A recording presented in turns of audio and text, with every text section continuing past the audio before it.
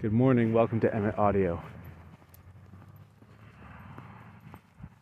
Well, my younger daughter and I were just walking her to school, and we were singing Take a Chance on Me by ABBA that's in the Mamma Mia movies, because the older daughter is doing, her theater program at the high school is doing Mamma Mia for the spring musical, and we love both those movies and already know the soundtracks, and so we're very excited.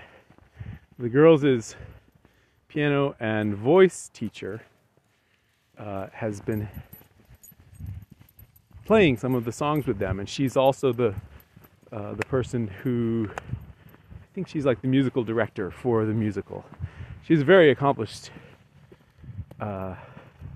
musician. I believe when she was 16, she got to sing with Mahalia Jackson in public, and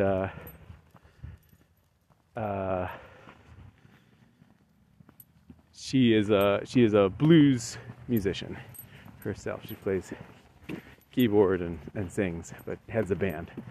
And my younger daughter just told me that she told them, as they were singing "Take a Chance on Me," that the way she's going to get through singing ABBA songs all of the times that she has to do for the musical is to make up spoof lyrics and kind of make fun of them. And I was thinking about this and thinking about how, yeah, probably from her standpoint, ABBA songs are kind of simple, right? If you're used to blues and jazz, and then you're singing ABBA songs, it's like 4 on the floor beats, simple lyrics, and yet there's a sophistication about them, and that has me thinking about the phenomenon of whether complicated things are always better than simple things. Because I think we have this underlying, almost unconscious assumption in our society that if something is more complicated, it's better in some ineffable way that we can't quite articulate. And the reason we can't quite articulate is because I actually think that's wrong. I think it's quite wrong. I think that making something simple but really good is actually the hardest thing to do. But it also touches people the most, because when something's complicated and good, it requires a lot of people to appreciate it. When something is simple and good, well, that is more easily felt by people. And yet, for it to be good, while it's simple, Willa, it's okay, they're just cows. Relax. Good girl. You're doing a good job being calm. You're okay. You're okay. Willa, you're okay. You just walk here with me. Heel. Good girl. You're okay. Good dog. Good dog. Sorry, we're passing a row of Holsteins at the fence, and our dog is worried about them. You're doing okay. You just heel. You're fine. Okay. All right. And I think when something is simple, there's less to hide the fact if the thing is not particularly good. You're okay, Willa. It's okay. It's just walking over to say hi. You're all right. So when things are simple, there are fewer places to hide. And when things are simple, all of the bones had better be good, because nothing is distracting you from them. And so I am not by any means claiming that all ABBA songs were amazing, but the ones that are amazing, many of the songs in the movie, are amazing. And the reason they're amazing actually stems from the fact that musically they're fairly simple. And not all of them are simple, so I don't want to exaggerate the claim here, but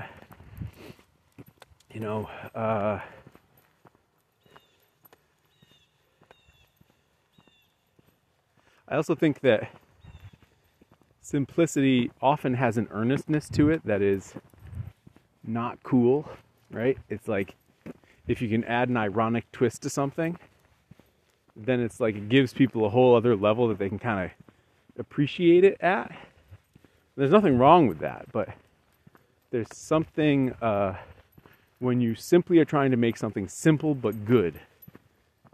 There's an earnestness to that often that's very vulnerable, and that takes a lot of courage to leave it at that, to leave something simple. And it also takes a lot of work to get something to where the simple thing is just so. I'm often amazed about this with my spoons, at how many iterations it takes me to get a shape, a form, so that it feels just right. And I know that the process is never finished, but 20, 30, 40 spoons in to a given form on a Spoon of the Month Club form, where I've carved it again and again and again, even on a form where I feel like I've really dialed it in, there are levels to this thing.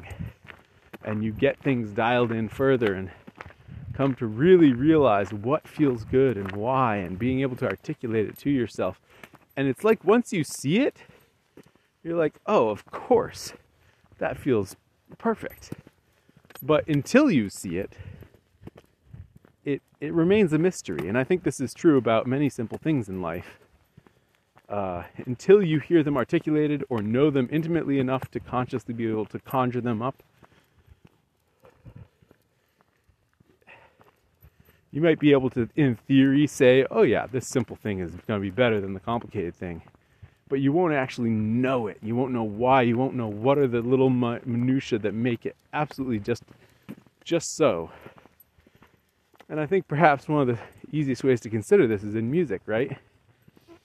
For a simple ABBA song to feel perfect, there are a million little details that need to be decided upon, each one of which is there to support the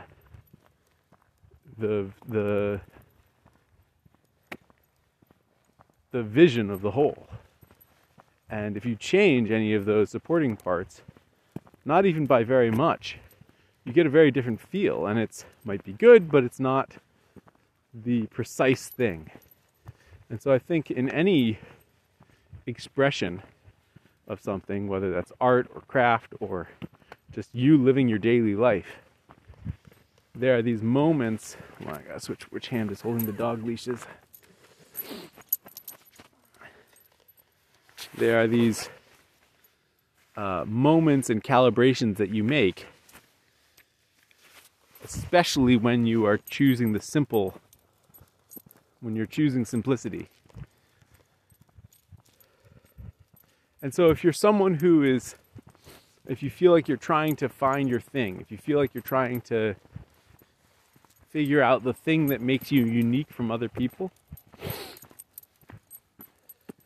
one way of going about that, the common way of going about it, is to try and find a lane, a shtick, an expression of yourself where it's like this, let's just bring it back to spoons for a second, right? This type of ornamentation, that's my style. This type of, way of doing the handles, that's my style. This type of overall aesthetic, that's my style. And truly, that can be delightful. But I actually think that a lot of what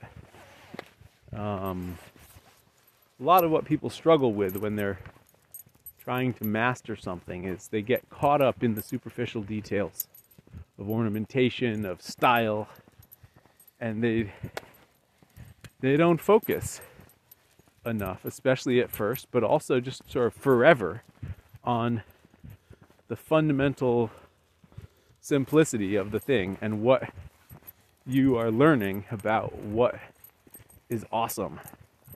If everyone looked at, I don't know, Bob Dylan and said, well, that's it, nobody can ever do, 5-chord folk songs where you're strumming a guitar ever again. You know, it's all been done. That's just, it's always going to sound like him. Well, then we would be missing so much that is good, that is possible in that style of music. And I didn't mean to pick that style of music because it's, you know, ostensibly simple. It's just the style that I was thinking of in the moment. But you could pick any style, right? If you looked at it and said, well, can't do that because that's already been done. Well, you're missing the point, because the point is that especially by going back to the basics, doing something that's very simple, you're actually tapping into something that is universally owned and not anyone's style. And then what you explore and what you're interested in can grow out of that. And your understanding of what works and what doesn't work can grow out of that. And also, I think we can let go of the snobbery that certainly I imbibed as a child, of thinking that things that are too simple are gauche, right? Thinking that things that are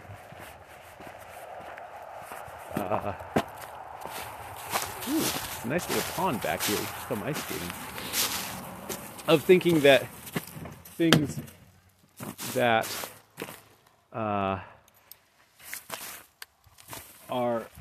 that appeal to many people because they're accessible, that somehow they are less than. Come on, Maisie, I got you. There you go.